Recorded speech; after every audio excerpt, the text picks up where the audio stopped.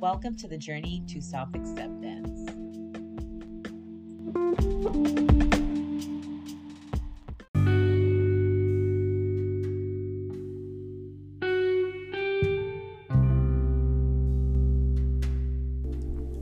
Hello, everybody.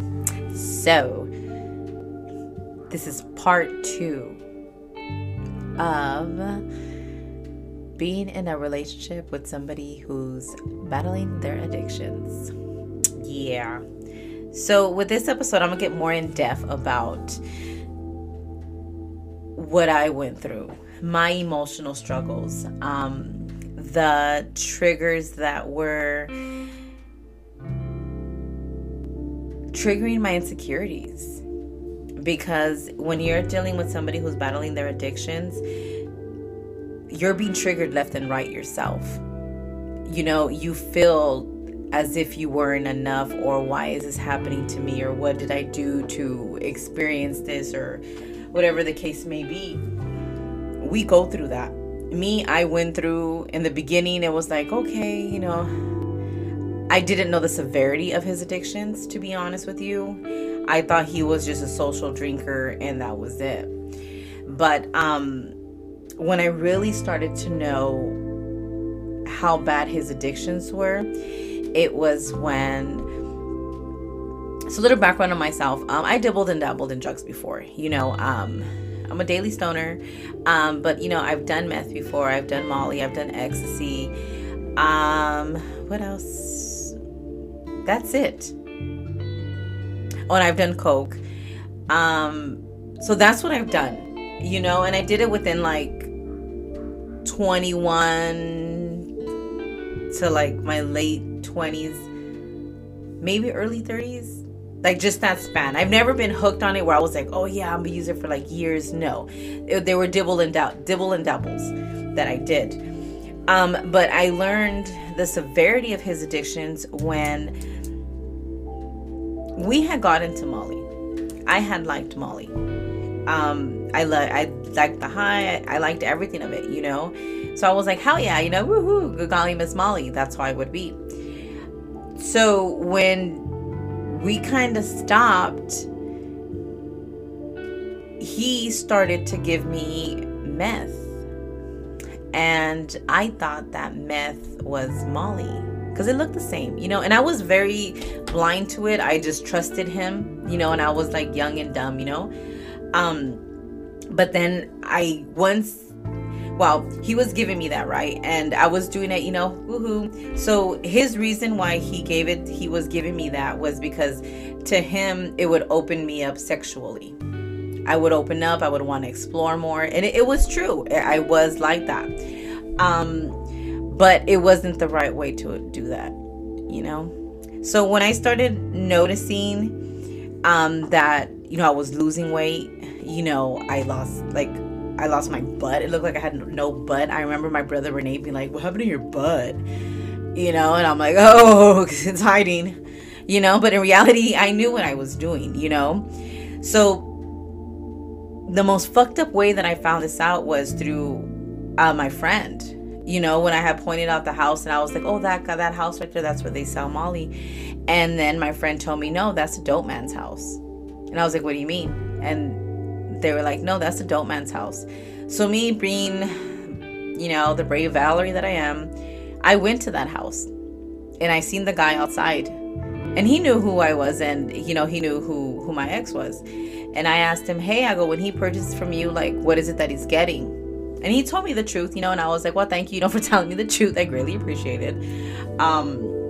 Because he was being honest. But that was a moment that I knew the severity of my ex's addiction. Because for him to go ahead and give it to me and think that it's okay, that was a huge dagger to the heart. So then that's when I pulled away. I did have him leave the house and stuff like that because, of course, that just, raised hell, So then shortly after that, he did say like, I'm gonna go to rehab and blah, blah, blah. And he did. He went to rehab. He did the whole shebang. I forgave him. Let's move forward and stuff like that. Boom. Another relapses come, he's taken my car. He's taken my cars for days. And these are things that is just the addict mentality, because they want to get their fix. They want to be living in that lifestyle because they're not ready to let go, or they just have not hit rock bottom. Because when they're on that cloud, it's like they think they're untouchable. Oh, and this is my favorite. They can smell like ass and think that they're like the shit. Male or female, and it's like, where does this confidence come from, And then, he's, done that sneaky stuff of infidelity, flirting with girls at work, meeting these random women that do dope as well. And, obviously he's, good with his words and, and got his way with them as well. I've gone as far as seeing sex videos on his phone. He would always tell me, wear lingerie, wear this, wear the lingerie booty shorts. And then when I seen those videos of these women wearing what he wanted me to wear and him fucking them, or them giving him head, that was like a mixture of rage, frustration. What the fuck? Like, am I not enough? Like, so much, like a warp of negativity just like boom over me when I would see these. And then there were times where, for looking around and snooping, I find these videos and stuff like this, and then I just have a visual. They replay in my head, and they replayed and they replayed, and it's like, even though that's the addict mentality, it was still like, you're sharing my dick. You're sharing my kisses. You're sharing my hugs. You're sharing my time. And I couldn't separate that. I was very like, you cheated on me, you this, you that, you that. But I completely blocked out that he was an addict. And in addiction, that's what they seek. They're seeking the sensation. They're seeking that feeling, that sexual gratification, and I wasn't giving it to him because I was like, dude, I'm not going to do that. Like, you just cheated on me. Like, I don't know where she's been. You're not going to give it to me. Like, no. I was very adamant when it came to stuff like that. If you cheated on me, okay, we're going to the basics, and it sucked because it didn't allow me to grow into the woman that I'm supposed to be. It kind of just suppressed me because I was like, ooh, no, like, that's just nasty. If you're dibbling and dabbling your pirolene and different women, you're nasty. And women, if you're taking different D's on a daily or on a weekend, every other weekend, you're nasty too. Look in the mirror and do some self-reflection and work on yourself, because confidence does not come from what goes in. It comes from within.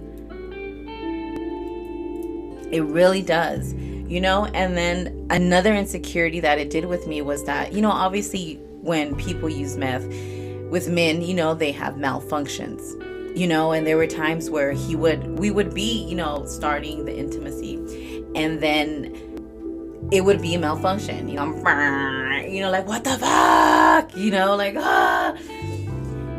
And you start feeling like, dude, am I not, like, I'm here, I'm ready for you. Like, am I not good enough? Am I ugly? Am I wearing the wrong, outfit? Like, what is it? I started feeling that way about myself. I started feeling like after he was having his own malfunctions because he was hiding the fact that he was using behind my back, it was triggering those insecurities. And I really started self-doubting myself, like, oh my, like, maybe I'm not pretty enough for him, or maybe I'm not this, or maybe I'm not that. And it did. And it sucked because it did take me to a dark place where I was not loving myself. I wasn't, because I was too caught up in like his mess and his journey versus me just being aware of what's going on and learning the lessons and removing myself. Makes sense? It makes sense. And then it's like, I call it crystal dick. When somebody's using meth and the D don't work, Crystal owns it. That's it. Crystal owns it. She takes off with it. That's it. And it did. It triggered my insecurities in so many ways that till this day, I am still working on them. And it's crazy because I had already had those same insecurities growing up. You know, my body imaging, the way I feel about myself, my self-doubt, the way I stand in front of my own success, stuff like that I had already had. So being in this relationship just amplified it even more. So now that I removed myself from the relationship, I'm like, damn, like, you're fucking doing it, Val. Like, you're really fucking doing it on your own. Like, with all this fucking hurt and pain that you have in your heart that you're letting go, like an onion peeling. I'm growing. I'm evolving. You know, my kids are seeing it. But one thing that I am going to say is that it is hard. It's not a walk in the park. You're not going to walk and be like, oh, I'm going to leave that relationship, and then the sun's right there with a rainbow and butterflies and shit. No. It's fucking hell. But you can do it. Because once you start loving yourself, that is all that matters. Because then you start putting yourself first. Because when I started putting myself first, and I knew I was, it was when I finally had the balls to tell him, I do not feel the mental connection. And without having a mental connection, I am not going to have intercourse with you. I'm not going to do none of that, because I'm not a hoe like that, first of all. You know, I'm not going to lay with somebody where I'm not feeling that connection. And with him, we had that connection. We definitely did. When he was sober, there was that just... If you're in love with your spouse and you just fucking adore the shit out of them, and you know when you're just, you know, having your adult moments, you feel that connection. And when he was sober, I felt that with him. But ever since the addiction kicked in, it was like, I don't know, you know? So that's when I knew too that it changed. And I just told him, like, I don't feel the mental connection with you no more. I don't know what to do. I've told you numerous times, like, hey, this is what's going on through my head. This is what I'm feeling. You don't want to work on it, then I have to remove myself. And I seen it in his eyes, like him, you know, battling his addiction, but not being able to say, like, I need help as of yet. I seen the hurt and the pain in his eyes, because I don't think he ever thought that I was ever going to say those words. I didn't think I was ever going to say those words.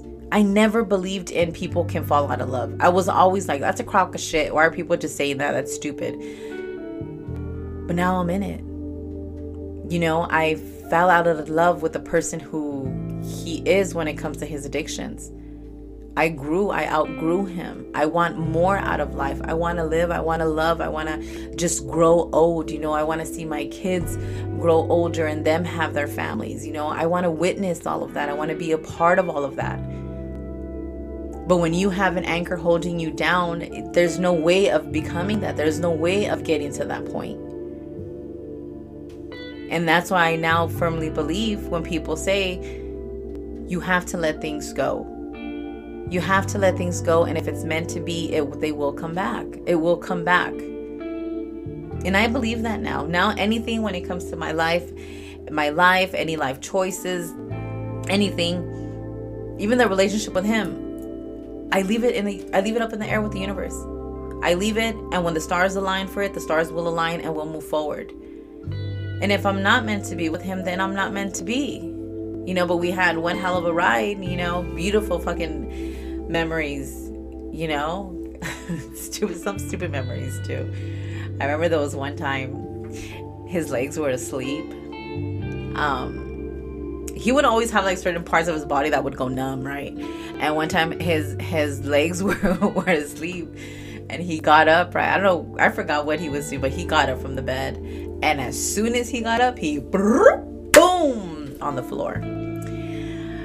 I found that so hilarious. I still laugh about that to this day. There's a lot of things that I can sit and laugh about, but like I've said, it brings a smile to my face for a couple of seconds, because they're just memories. You know, you create these beautiful memories with them, because when it comes to people who are battling their addictions, I feel like they go for the people, the devil goes for the people with the biggest hearts, the biggest humors, you know, like he does.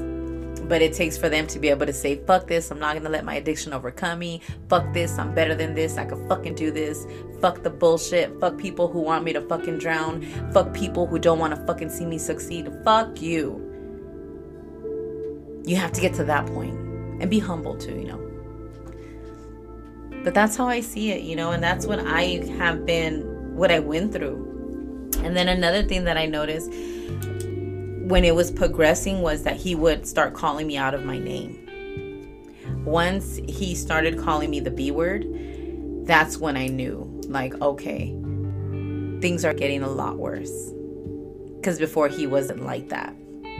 You know, he was more of the addict that if he's going to relapse, he's going to be gone for a week or two. You know, and MIA. Then the addiction progressed because he would want to bug. He would want to leave for 2-3 weeks and then come back and be like nothing ever happened because he would pay rent. But once I started working and I started making my own money, I was like, fuck you, I'm gonna do this by myself. You gotta go. You gotta go. Once I started growing in my own independence and I was able to see that I could pay it on my own, yes, I fucking struggle. I fucking struggle daily. I live paycheck to paycheck right now at the moment. But you know what? I don't care. I love it because my home is at peace. My kids are at peace. Yes, I struggle, but there's beauty in the fucking struggle. And I'm grateful for everything that I have. And I'm grateful for my growth. You know, and I'm grateful for him for being in my life too, because I learned so much from him. So much. That there's going to be a day when he's sober and I'm going to thank him. Because he deserves the thank you, but when he's sober.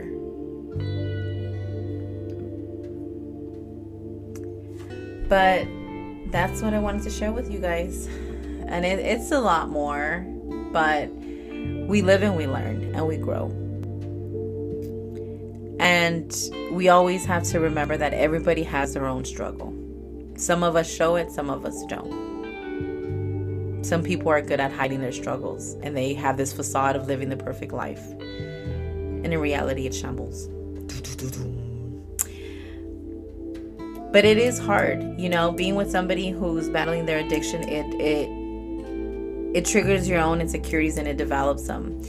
And if you're in a relationship with somebody who's battling their addictions or you see the signs, don't be blind to them. When you see those signs, you note to self and you remember them. Because when you're trying to help somebody who's battling their addictions, it doesn't get easier. It gets harder. Their manipulation, they get better at it. They get better at lying to your face. They're crying. Oof, they could cry like that. Like nothing. You know, so you have to really be cautious of that. And the best thing that you can do when dealing with somebody who's an addict is just give them information on services. Hey, when you're ready. Hey, when you're ready. And give them food. You know, but when it comes to money, anything like that, don't do it. And if you forgive them once, they may do it again. If you have to forgive them twice or 3 times, they're going to do it again. And that's when you have to mentally prepare yourself for the wrath, because the wraths don't get easier. They do get harder. Really harder, actually, because the longer you let it go, the more you're investing in it. And remember, we can't help people who don't want help. And we definitely cannot love another human more than we love ourselves.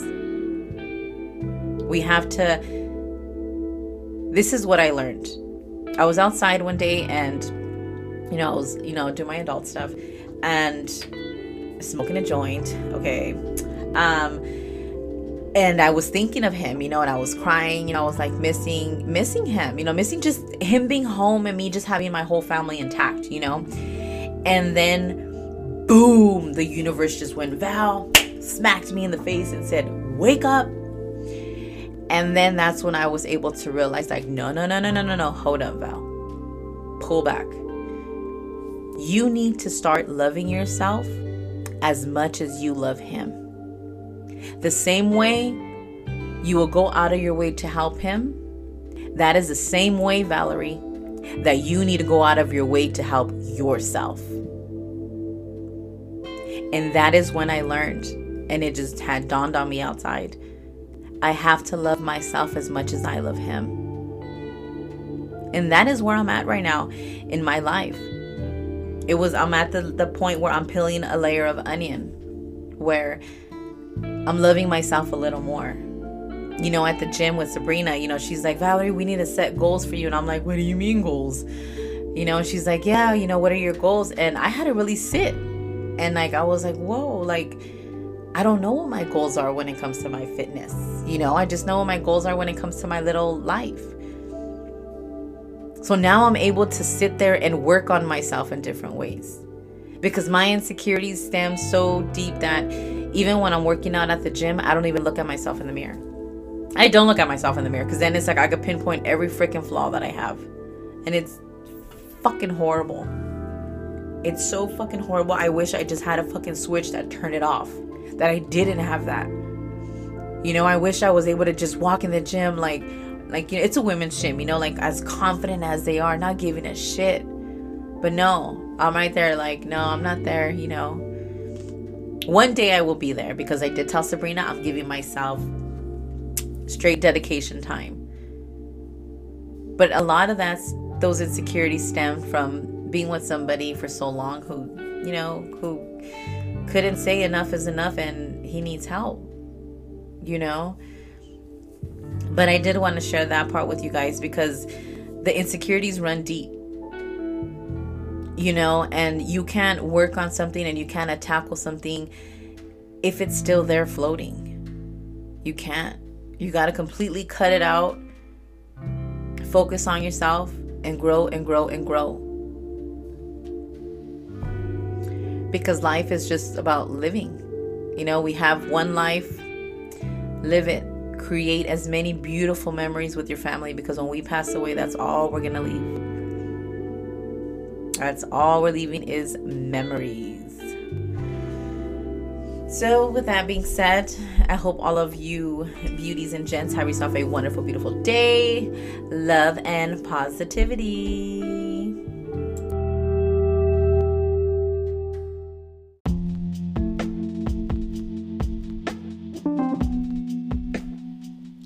I am grateful for each and every one of you, and thank you from the bottom of my heart and for being all ears and listening to this episode.